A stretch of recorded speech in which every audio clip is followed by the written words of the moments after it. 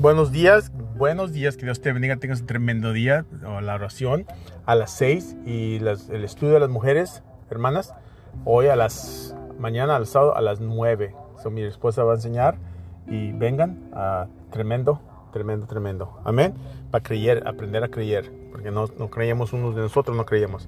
El verso es Jeremías 17:9, dice: el corazón humano es muy malo.